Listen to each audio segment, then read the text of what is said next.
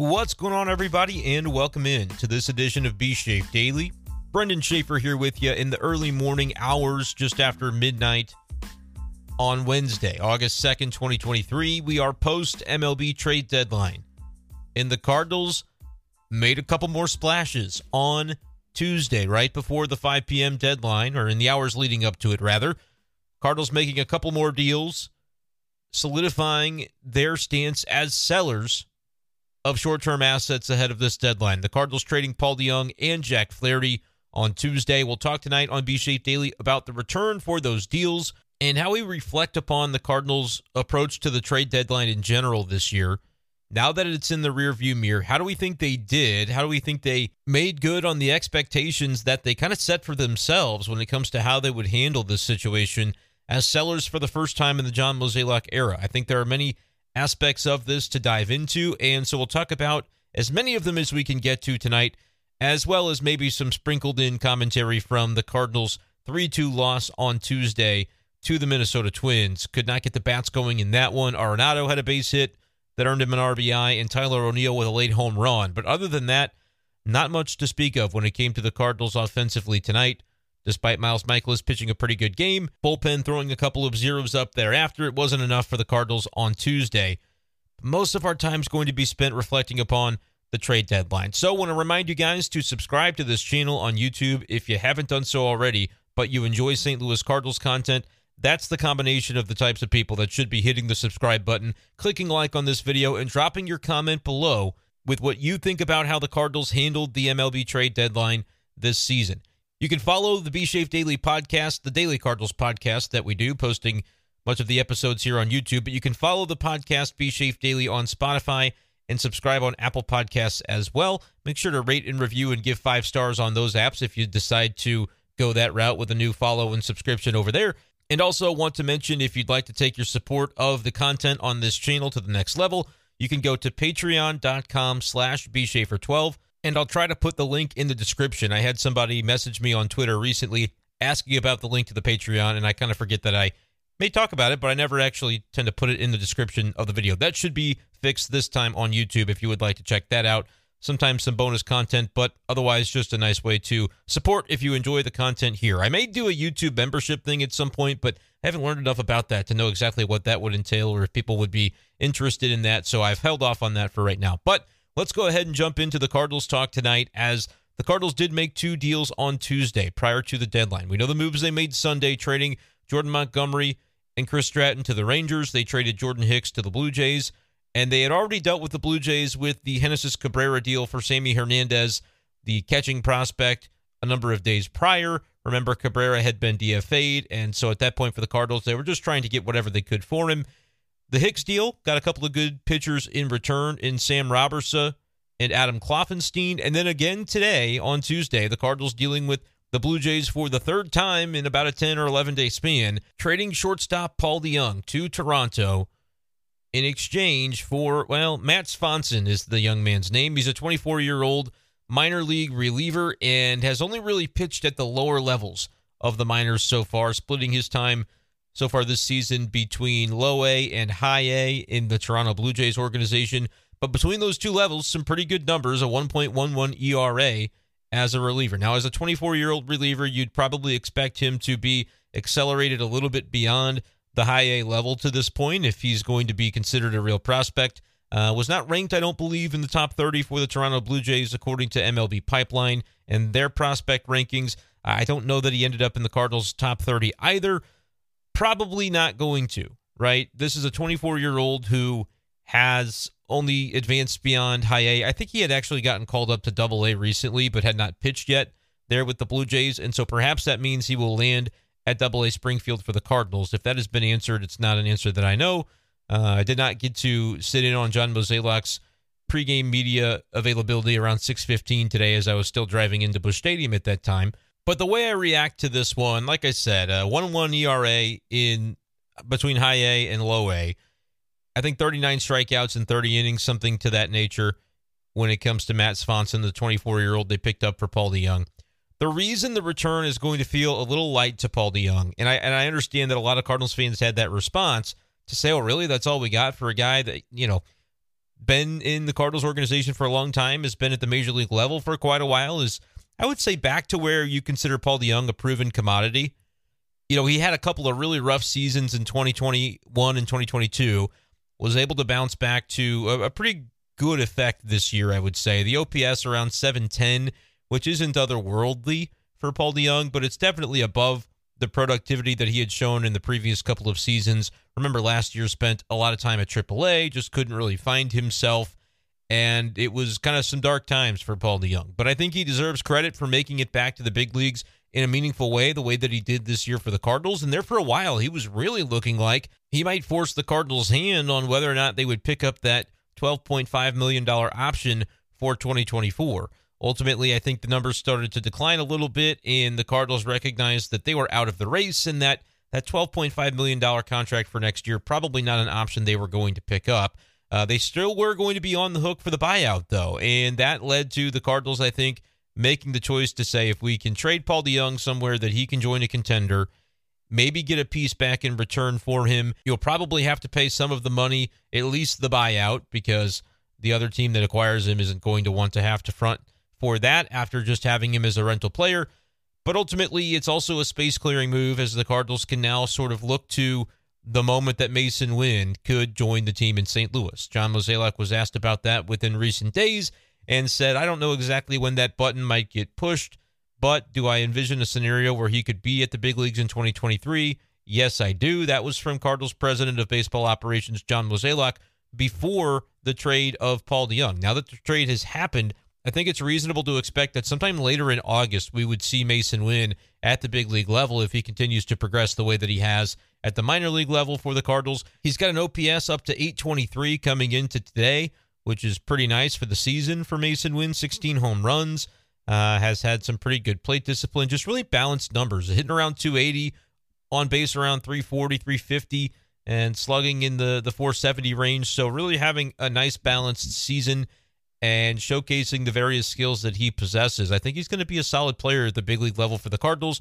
And as we've talked about on the show, it is ideal to get him into a situation where Mason Wynn can come up to the major leagues this year for whatever period of time that looks like and kind of get his feet wet, get his feet underneath him ahead of a 2024 season that the Cardinals have at least vocally talked about they're prioritizing. They're going to make every effort to compete and win in 2024. And I think Wynn is going to be a part of that. I think whether he's the everyday shortstop or he bounces around the diamond a little bit, because I know he's played some other positions, including second base in the minors. Cardinals obviously have a lot of guys who could do that.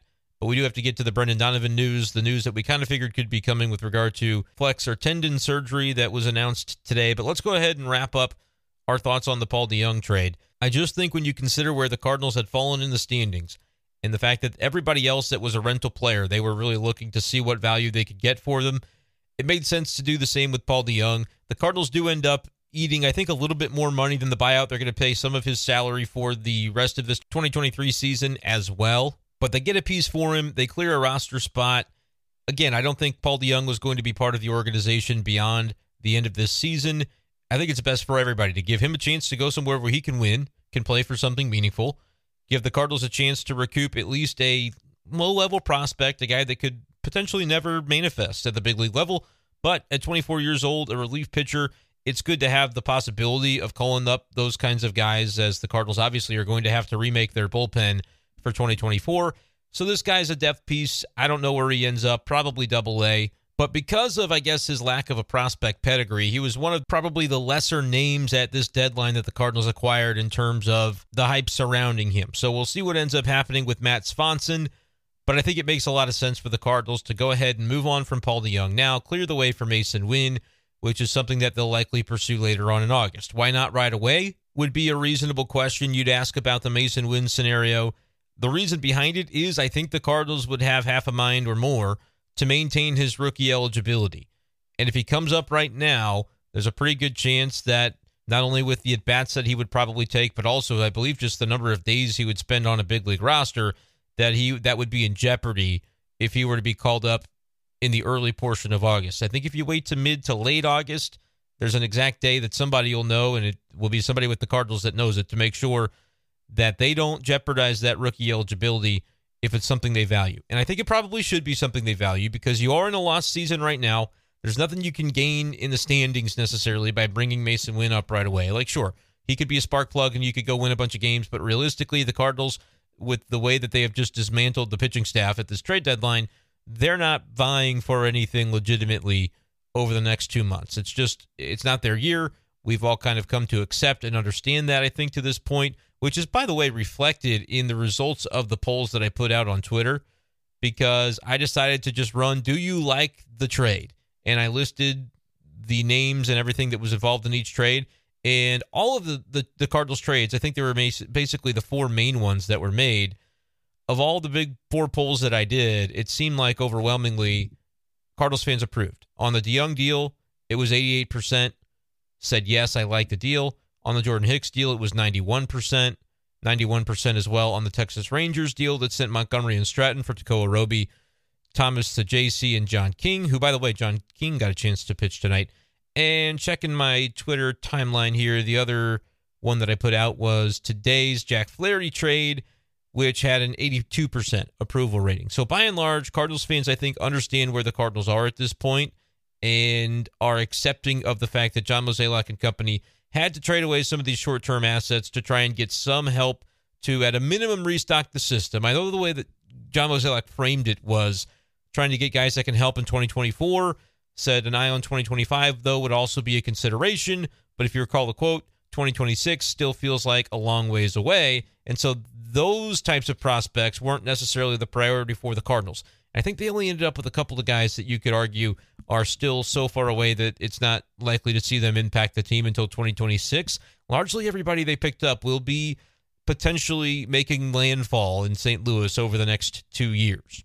But when it comes to Mason Wynn and his rookie eligibility for 2024, the reason that the Cardinals would desire to maintain that is not just for the superficial reason of, oh, it would be cool to have a rookie of the year and to have Wynn be eligible for that award. There would actually be a legitimate basis for the Cardinals having interest in that outcome from a competitive standpoint. Remember the new rules in effect that say if you bring up a guy who is rookie eligible on opening day and he's there with you for, I don't know the exact number, but it's basically the bulk of the season, that guy can end up winning the Rookie of the Year award and netting your organization a compensation pick that would potentially be after the first round of the following MLB draft. There's another layer to it that could be involving compensation in subsequent compensatory rounds, but draft picks are basically up for grabs here for teams that I think the reason they put it in is to try and discourage the notion of gaming the service time for young, talented players. We all know that over the years this has happened where guys are kept in the minor leagues for the first few weeks of a season just so that the team can buy an extra year of control in terms of service time for those players. To try and discourage that behavior, MLB has put this in place. The Seattle Mariners have already taken advantage of this with the Rookie of the Year award that Julio Rodriguez won last year, and he was on the roster from opening day, wins the award. The Mariners got a draft pick earlier this month. I guess not this month anymore because now it's August. But yeah, they got a draft pick at the MLB draft that was hosted in Seattle their All-Star weekend. So that's something I think the Cardinals would have interest in, at least remaining eligible for that when it comes to Mason Wynn. I don't know if the Cardinals would be eligible for that when it comes to Jordan Walker because I think he may have been down in AAA too long for that to have to get the credit for that. I'm not 100% sure on that, but nevertheless, it doesn't appear that Jordan Walker will be winning the Rookie of the Year award. I think Corbin Carroll pretty much has that sewed up for the Arizona Diamondbacks. But anyway, I think it would make sense for the Cardinals to, if they want to kind of game it a little bit, it's not really gaming the service time. It's just gaming the call-up to make sure that you have the benefit of at least being eligible for that Rookie of the Year bonus should Mason Wynn have a huge 2024 season after starting the year on the opening day roster. Which at this point I would definitely expect him to start the 2024 season on the roster from day one, and we're going to see him in 2023 as well. And I guess his performance down the stretch will color whether or not the Cardinals, kind of how they view him for 2024 as well. But based on the pedigree of the prospect and what we've seen from him at the minor league level, I think he is a major league ready defensive shortstop. There were some questions about how much the bat would translate and how quickly he could maybe grow that tool. And when he got to the big leagues, like, what would he be? He's got great speed and athleticism, but is he really going to have enough on-base ability and contact ability to be a leadoff guy or somebody that bats in the higher portion of the lineup? Will he be a powerful enough hitter to bat in the middle of the lineup, whereas he may be a bottom third type of guy? He may still be a bottom third type of guy, but I think he's closer and closer to proving his major league readiness. Maybe he's already proven it, and it's just a matter of the Cardinals needing to find the space for him to play. I think with the Paul DeJong trade, if you don't like the return they got for DeJong, try looking at it more as a Mason Wynn deal, because I think in essence that's exactly what you're going to find that it is. With Mason Wynn, he's going to be with the Cardinals at some point in August. That is my prediction. I don't think it's just going to be strictly a September call-up. Obviously, he's not on the 40-man roster yet, but when they put him there, I think you'll see Mason Wynn before too long and probably in a regular role. Tommy Edman was a starting shortstop tonight. We know they've preferred to play him in the outfield from time to time, and there for a while with some guys that were on the injured list, including Tyler O'Neill. That was sort of his regular standing. But now without DeJong and still no Mason Wynn just yet, I think Tommy will be getting the bulk of the time at shortstop until we do see the Cardinals' top prospect make his arrival in St. Louis. But let's go ahead and talk about another implication on the infield situation before we dive into the Jack Flaherty trade right here on Be Safe Daily. And by the way, we'd love to have your comments on YouTube. Make sure to subscribe to the channel. Brendan Schaefer, St. Louis Cardinals writer, talking Cardinals baseball all year long. I write my Cardinals articles for KMOV, cover the team, boots on the ground as often as I can be at Busch Stadium, and was there today for the 3-2 loss to the Minnesota Twins. But yeah, this is a good place for Cardinals content. So if you enjoy the St. Louis Cardinals and you enjoy hearing people talk about them who have at least like some idea what they're talking about, I rarely know very much of what I'm talking about, but I try. But if you enjoy the content, make sure to hit that subscribe button, give a like to this video, and leave your comments below discussing how you react to the Cardinals' performance, at least the performance of the front office at this MLB trade deadline. But I want to talk about Brendan Donovan because this is something that we've been anticipating for a little while. I have spoken about the possibility on Be Safe Daily that ultimately this flexor tendon soreness, this injury to the arm, the throwing arm of Brendan Donovan, the Cardinals' utility ace defender who is fresh off of his utility Gold Glove award that he earned last season. Yeah, he hasn't been able to throw recently due to this arm soreness. It's with the flexor tendon from what we understand. I do believe the Cardinals listed it as elbow. And now checking through some of the reports from those who were there to hear John Mozeliak speak just before Tuesday's game, it will be the internal brace surgery for Brendan Donovan. It will end his season. He'll be getting the a ligament in his elbow repaired, but it is different than Tommy John's surgery. It is the same surgery that Seth Maness had, if you recall, the Cardinal reliever who had an elbow surgery that wasn't quite the same as Tommy John. The differences, I'm not up enough on the medicals to know, but it is a shorter recovery time generally. I believe that's why it was preferred by a guy like Seth Maness. It was kind of a newer thing back then. They call it the modified internal brace procedure. It is an elbow, ultimately, not just the flexor, which, again, you can kind of recall back to, I'm thinking Miles Michaelis had a flexor situation, and I believe his surgery was for the flexor tendon, which is further up toward the wrist, but a lot of times all of these ligaments are kind of interconnected and intertwined, and so you can often see a flexor forearm kind of injury end up showing some damage to the ligament in the elbow, and that ends up being the case for Brendan Donovan. So he's getting the surgery. The surgery, I believe, is happening Wednesday in Dallas. I'm checking Jeff Jones's timeline here. He mentioned that it's the same surgeon that performed the flexor tendon repair for Packy Naughton, who's currently on the injured list, the Cardinals' left-handed relief pitcher. All of the details and minutia of exactly what it is don't matter as much as the bottom line, which is that the expectation from the Cardinals is that Brendan Donovan will be ready to go for spring training, which if you take about a 6-month recovery time, I think that's the estimate. You go from the beginning of August, September, October, November, December, January, February. You're kind of at that timeline in early February to where hopefully by mid-February when spring training really gets rolling, Brendan Donovan is ready to resume his status as the all-over-the-field guy that he has been for the Cardinals when he's been able to play the field. Recently, he's been just a designated hitter. The value to a team that would be contending, I think, would be enough that you'd have to maybe make a different decision or at least think long and hard about what that looks like. Maybe having Brendan Donovan continue to play till the end of the year, kind of like Bryce Harper did for the Phillies last year, And then he had, I believe his was Tommy John. I don't know if his was a full TJ or if it was this internal brace repair procedure, the one that Donovan's going to have. But at any rate, we can recall that Bryce Harper, who's not a pitcher, obviously, and so sometimes even for position players relative to pitchers, you can see a swifter recovery time. He was back in the lineup for Philadelphia in early May, only missed the month of April, but only recently has begun playing first base. So I think it's a little bit premature to just assume that it's going to be a complete ready to go by spring training. But I think the hope would be that by the end of spring training, Donovan should be fully ramped up. And again, the Cardinals say he'll be ready to go by spring training, according to the tweet I'm seeing here from Daniel Guerrero of the St. Louis Post-Dispatch, who was there at Busch Stadium today when Mo spoke, and he wrote a story about what to expect on Donovan when it comes to his situation. That's at STL today, worth checking out for sure. But basically my read on it is because the Cardinals aren't contending, it makes perfect sense to go ahead and have Donovan have this surgery now. They kicked the can down the road. They tried alternatives to avoid the surgical option, which is always kind of the last resort because it means a longer recovery time.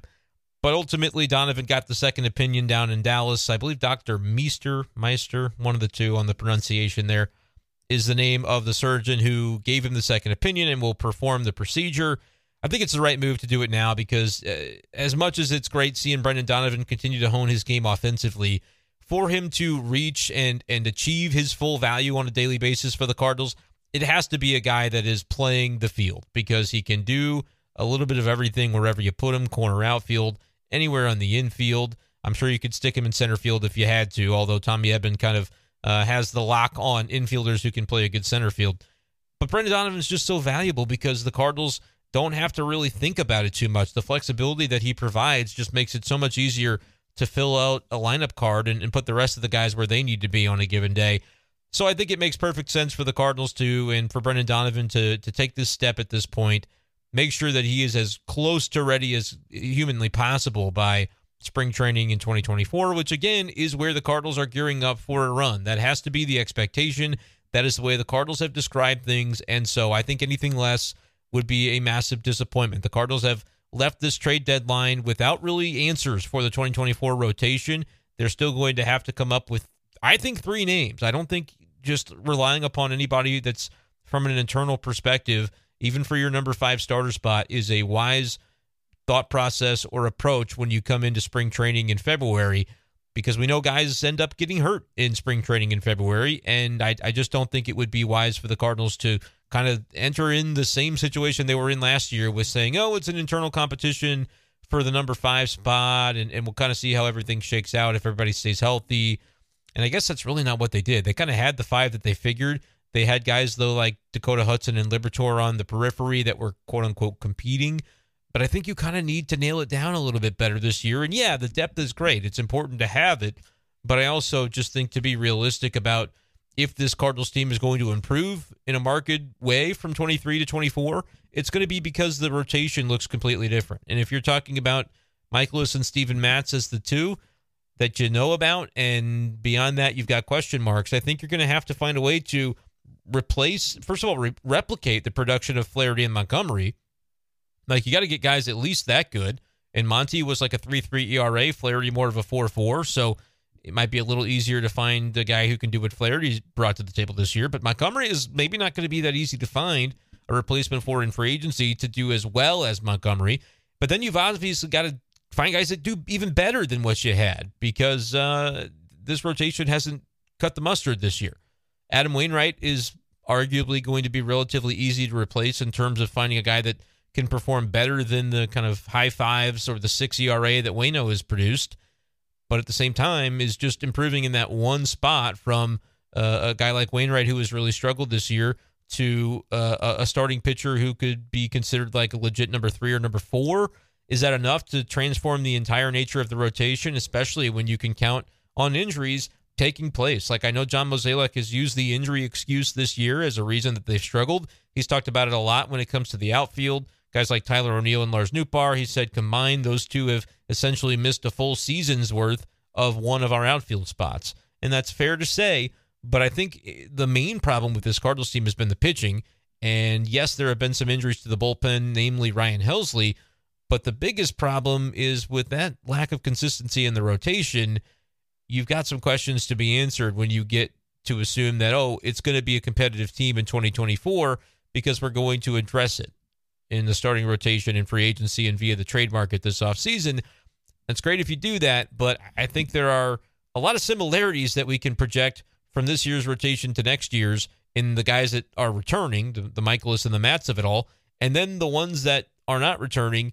Well, two of the three have actually not been all that problematic in terms of Flaherty and Montgomery. So it's going to be very interesting to see how the Cardinals approach it, but I think it's not going to be with half measures. If they're going to legitimately make the run, it's going to be because they prioritized it, they spent money on it, they traded, maybe made some difficult deals to acquire quality starting pitching, and they didn't just rely upon the internal options and the options that they acquired at this deadline to say, those are guys that can maybe make their mark. They can compete for opportunity as young pitchers on the rise. I think that's a dangerous route to go given the way the starting pitching essentially sank this season for St. Louis. So to make sure that doesn't happen again next year, they're going to have a splashy offseason. It's not always about winning the offseason. The Cardinals are going to kind of have to win the offseason with giving some confidence to this team about the pitchers that they acquire to fill the holes in the rotation. But I think Brendan Donovan is another important part of that. And so, like I mentioned before the little tangent, important to have him ready to go as much as you possibly can for 24. It goes in line with the way I talked about Mason Wynn, that, hey, don't talk in 2024 about how, this is a young team and that's why the Cardinals aren't able to succeed.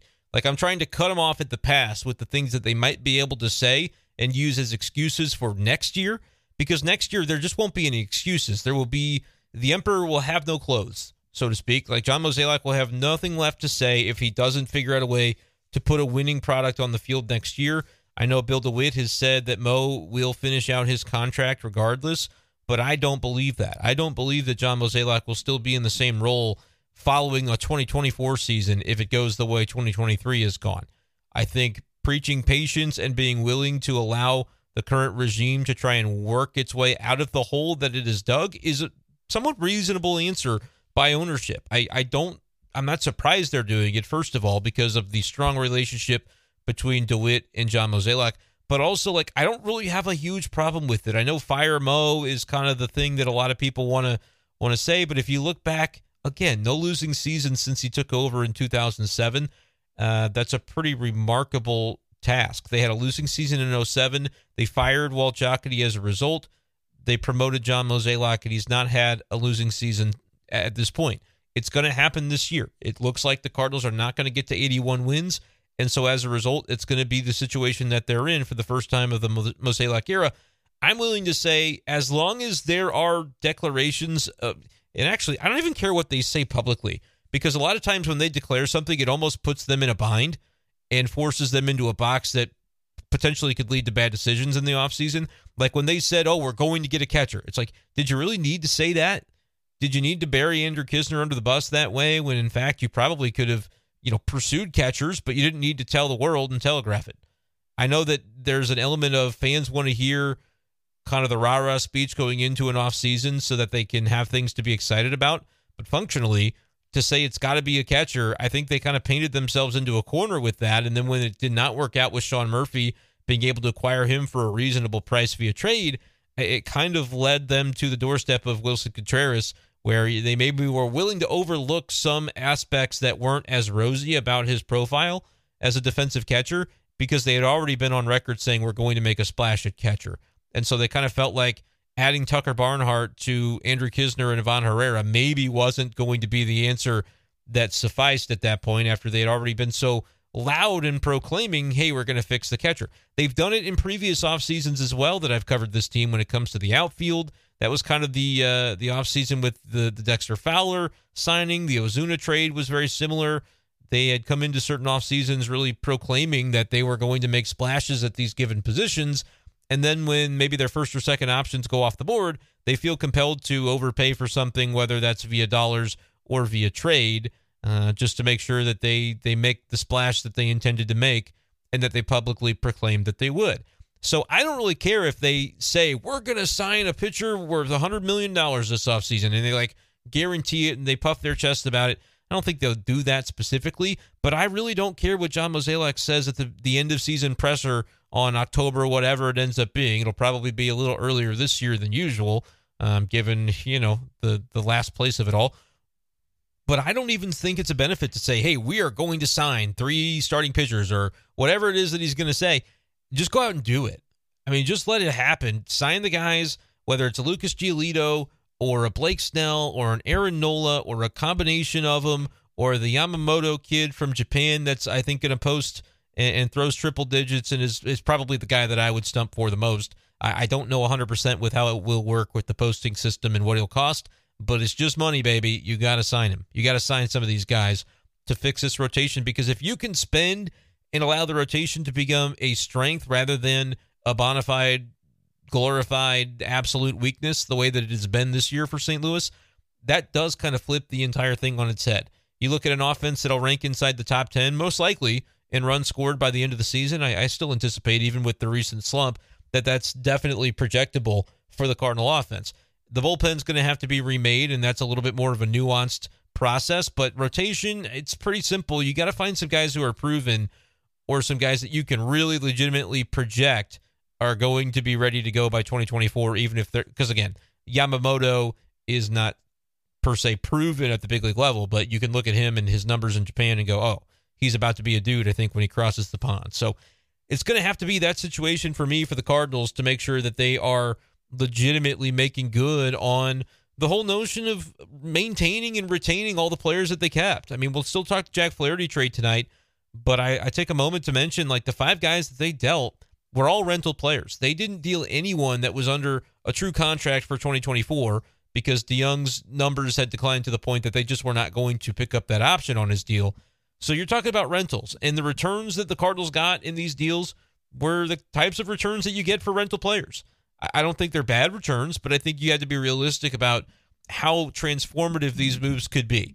And maybe Mozeliak would regret the way that he phrased it, saying we're going to prioritize 2024 in the deals that we make, because I think a lot of fans then had the hope that you would get some guys that were at least solid AAA arms, or guys that had some little bit of MLB experience, a cup of coffee at the big league level. And when the Cardinals ultimately really didn't do that, other than John King, who had a scoreless inning of relief tonight, but has like a 5.7 ERA before coming into St. Louis on the year. So I don't know that King is necessarily going to be a fixture. He may not even be somebody they retain for next year. I think it's going to be obviously performance dependent. It was a good start for him tonight by getting the scoreless inning of relief in his first Cardinal appearance. But absolutely, this is a situation where the Cardinals knew what they were dealing, knew that they had a list of players and they needed to check them off one by one. Get them off my roster was the way that Andy Humphrey, my co-host on the big show KTGR, phrased it throughout the week, to just not say that these players stink, but that the Cardinals are in a position where it doesn't make any sense for them to retain their rentals, retain the guys that are going to free agency in a couple of months. There were the smoke screens of sorts when it came to the Jordan Hicks extension, and maybe they'll sign Flaherty to one, and it was never realistic, I think, honestly, for either of those to come to fruition, unless you were getting a team-friendly deal that you didn't expect. As we said on B-Shape Daily, we kind of saw those situations pretty well, I think, to where those didn't materialize because the Cardinals and the representation for those players, I don't think the Flaherty talks really ever happened, but the Hicks talks probably stalled rather quickly when the Cardinals maybe came to the table with what they thought would be a realistic ask, and then with what Jordan Hicks had the expectations for, or his representation, it just didn't land, and that's why you saw him traded. But for all the criticism of John Mozeliak, he came in and said, we're going to move our rental players for future assets, hopefully guys that can help us in 2024, but certainly guys that can contribute in 25. And then beyond that, we don't want to prioritize too much of the way off into the future type of prospects. And I think he did a really nice job of that. Now, not every single guy is going to fit the category of what John Mozeliak set out to do.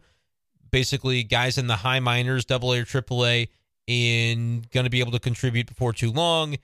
And pitching was obviously the mindset. But they end up coming up with a heck of a lot of pitchers, most of them at AA or higher. And the ones that aren't, I want to talk about the Zach Showalter that they picked up in the Flaherty deal from Baltimore. He may end up being the prize of the entire deadline. Tekoa Roby, we kind of said that about with the Jordan Montgomery trade that happened the other day. that perhaps if this kid can get healthy, he would be a real interesting player as he progresses through the minor league system. But Showalter was kind of it was a throw-in from a perspective of we thought we already knew the entire Flaherty deal as it was being reported right up to the trade deadline on Tuesday, where the Cardinals send Flaherty to Baltimore and they get back Cesar Prieto, who is another utility infielder, who's a guy that's got like about an 860 OPS, I want to say, between AA and AAA on the season. And what's really impressive about Prieto is, and he ends up slotting into the number 9 spot, I believe, in the Cardinals' top 30, according to MLB Pipeline, the prospects list. What's great about this kid is in like 350 some odd plate appearances this season, Cesar Prieto has struck out 27 times. That is incredible plate discipline. Not a huge power guy, just 6 home runs, but has like a 349 batting average and just 29 strikeouts, and walks a decent amount as well. I think the on base is about 390 for him between AA and AAA this year. And it's not one of those cases where he thrived at AA and then just, the numbers are dipping at AAA. He's still hitting like 317 at AAA, has really solid numbers, an 820 some odd OPS at the AAA level in Norfolk this year with the Tides before the trade took place. So I imagine he'll go to Memphis, and you kind of see the backfilling that'll end up taking place when the Cardinals kind of figure out what they do with the Paul DeJong spot, and they obviously made some roster moves today. Tommy Edman was, of course, activated from the injured list. I believe Jose Fermin is back on the way up. I think he was brought up. James Nail is another guy that on the relief side, they brought Zach Thompson back. Andrew Suarez is back up, and the bullpen construction makes very little sense, but it's just kind of like the guys that you got at this point. But I'm thinking about the lefty-righty configuration. John King's a lefty, Zach Thompson's a lefty, Andrew Suarez is a lefty, Jojo Romero, who is essentially the Cardinals' closer at this point. Pay attention to that for fantasy baseball, by the way. Like I picked up Romero in one of my leagues because I'm thinking, if your league value saves, it sounds like Romero is going to get the first crack at saves for the Cardinals as they go forward. Whether or not he acclimates to the role and pitches well remains to be seen. But I've talked about how I think he's probably the number 1 lefty in that bullpen for 2024. One of the very, very few guys that I'm willing to project will actually be in that bullpen. Other than Romero, there's nobody that I am really confident guaranteeing is going to be out there, because I don't think they'll trade him. I think they're going to build around him with that bullpen. And talk about a nice return for the Edmundo Sosa trade. That was kind of like one that flew under the radar. Felt like it just made sense to move on from Sosa, who wasn't really hitting in that season, and take a flyer on a guy who can maybe hit triple digits out of your bullpen. Romero was a nice piece to pick up. He's the only guy that I'm really comfortable projecting that's going to be in that bullpen next year. Like Giovanni Gallegos, could definitely see him as a offseason trade, or I don't know about non-tender because he's still pitching well. He's got a 3.60 ERA, but I think he'll make like $6 million or so next year, and Cardinals will kind of have to grapple with what his role is and how good they feel about that.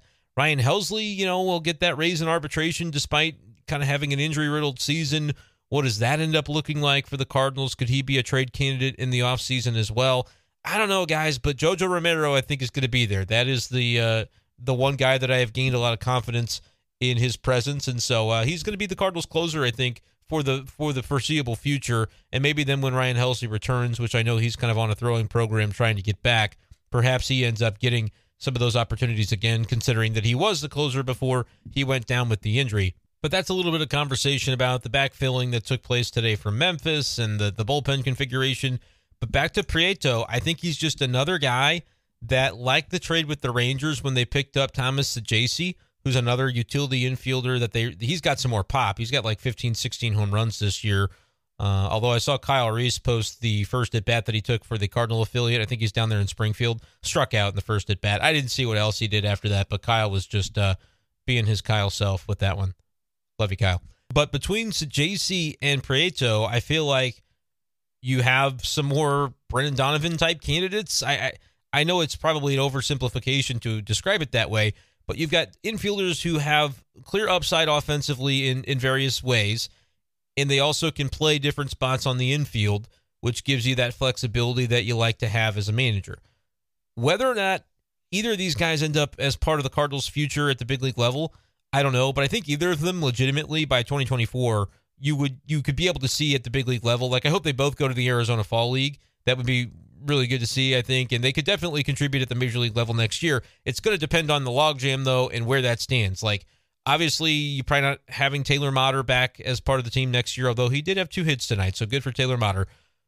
But you've got to have a healthy Nolan Gorman, ideally, return to the lineup here pretty soon, and he plays second base primarily.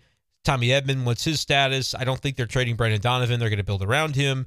But it kind of does give you that flexibility to say, if they do trade anybody from the Major League roster, and it could be somebody that hurts, maybe I'm wrong, and they do trade a Gorman or a Donovan, Edman would obviously hurt as well. I think he's got a really good skill set. But if they were to do a move like that, you would then be able to graduate one of these middle infielders, these utility infielders who both have good hit profiles, and stick them on your bench, stick them in the super utility role, and play them in the similar way that Tommy Edman and Brendan Donovan both got their starts with the Cardinals. I could definitely see it playing out that way. Or you could end up taking one of these guys, and teams could realize the value that they have, even though you just picked them up at this deadline. Perhaps they are packaged in the offseason to help you get the starting pitching that you need. Again, they've got to fill 3 spots in the rotation for next year, but to do it all via free agency might be a little bit unrealistic. Might be a pretty big ask of not only Mozeliak, but Bill DeWitt to open the purse strings to the extent that he would need to get 3 legitimate candidates to join that rotation. So perhaps one of those guys comes via trade, and it comes from maybe trading from that position player glut.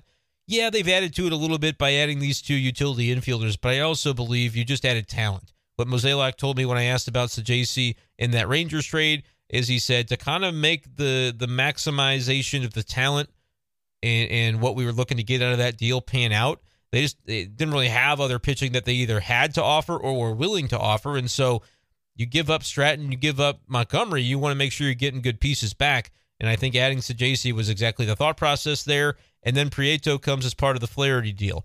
Also coming over in the Flaherty deal, let's get to the pitching side of it. I'll save my most intriguing prospect for last, and I'll explain why I'm excited about the young guy, 19-year-old Zach Showalter. But I'll talk about DrewRahm.com first, and that's not his name. His name is just Drew Rahm. I added the .com because it feels like it should be there, right? And I did look this up. I typed in DrewRahm.com to see if maybe he could buy the domain, but it looks to be some woodworking website. I think it's in like Finnish or something. I don't speak that language or read it, so I don't really know exactly what's going on there. But there was like a lot of pictures of some nice like wooden items on the website, DrewRahm.com. This is not an ad, but apparently he's not going to be able to buy it, the new Cardinals pitcher. Nevertheless, AAA pitcher this year at Norfolk for the Tides, which is a minor league team that I actually happened to see in person last year when they were playing at the Nashville Sounds. Grayson Rodriguez started that game for the Orioles affiliate. Nobody cares. 5.34 ERA this season for DrewRahm.com. 86 innings. Here's what's notable. 100 strikeouts.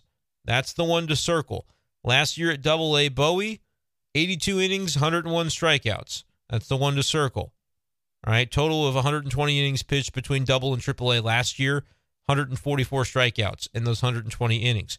Sensing a trend, when you go 100 Ks and 86 innings this year at AAA, I like that. You don't love the 5.34 ERA, and you don't have to look very hard to figure out how he might have come by that ERA.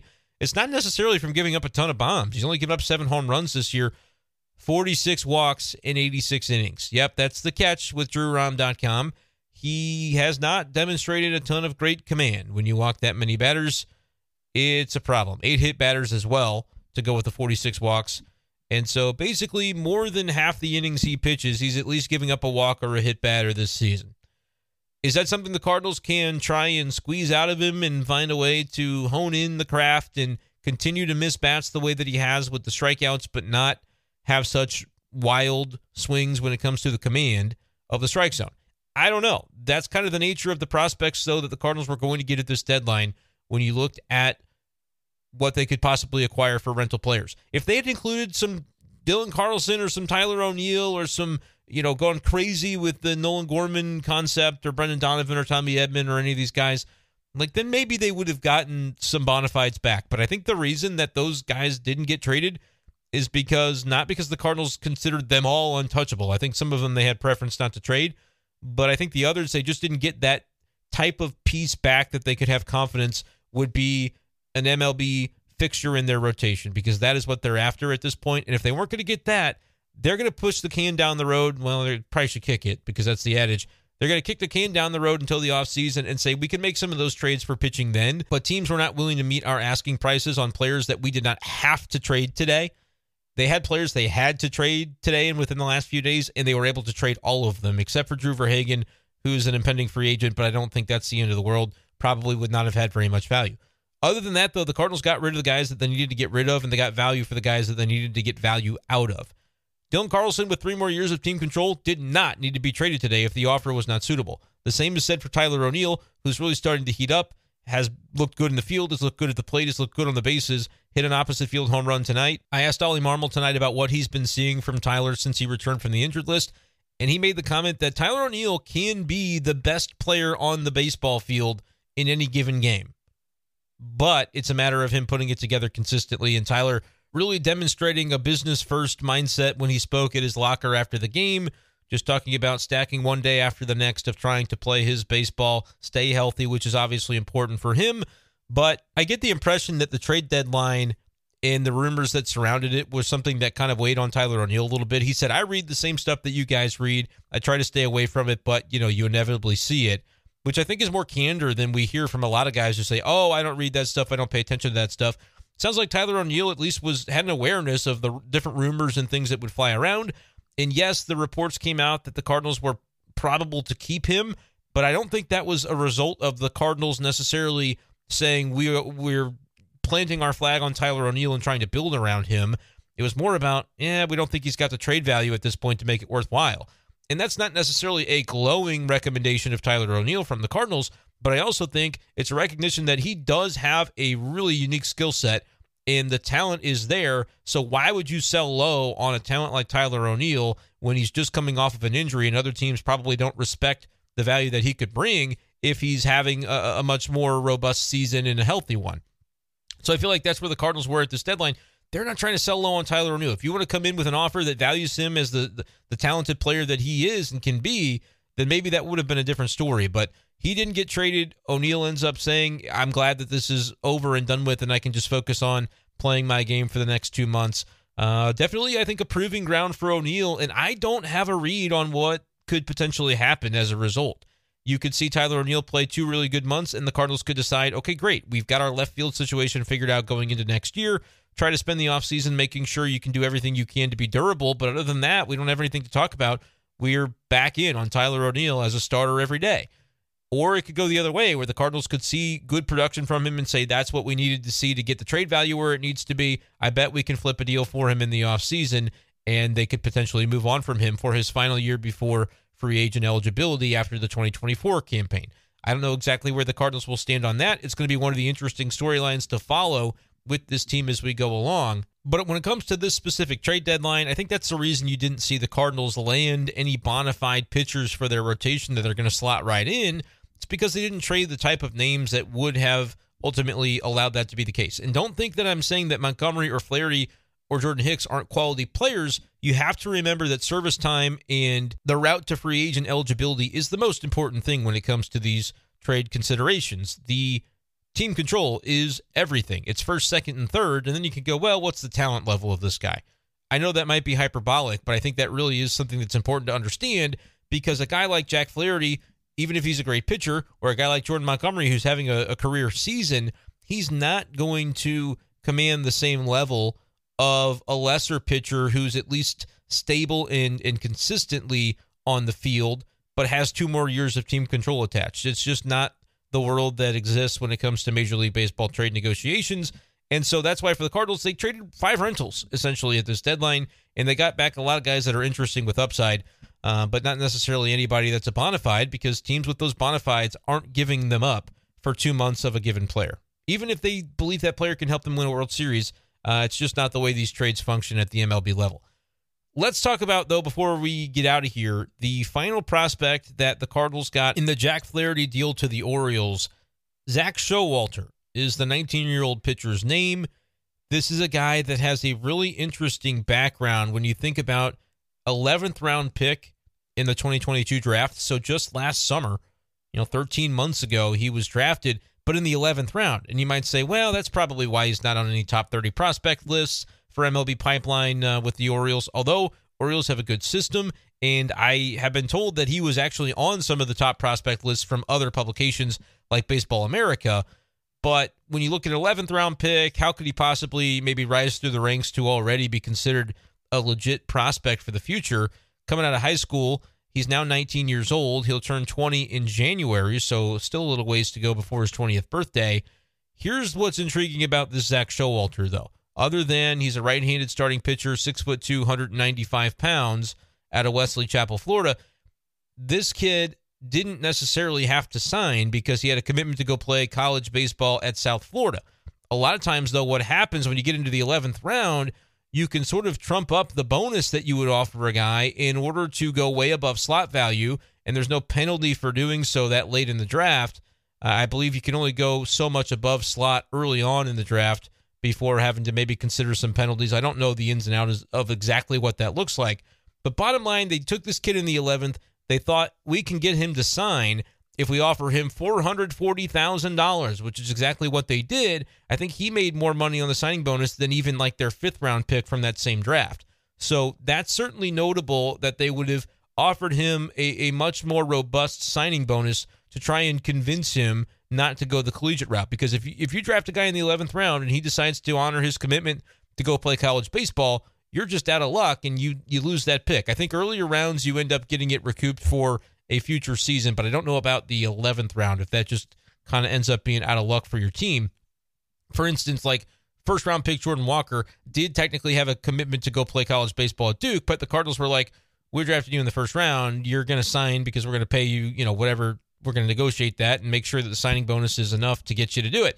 And when you talk about the slot value of a first round pick, it was never likely that he would have spurned the Cardinals selected in the first round and to go to Duke. That wouldn't have really made a lot of sense.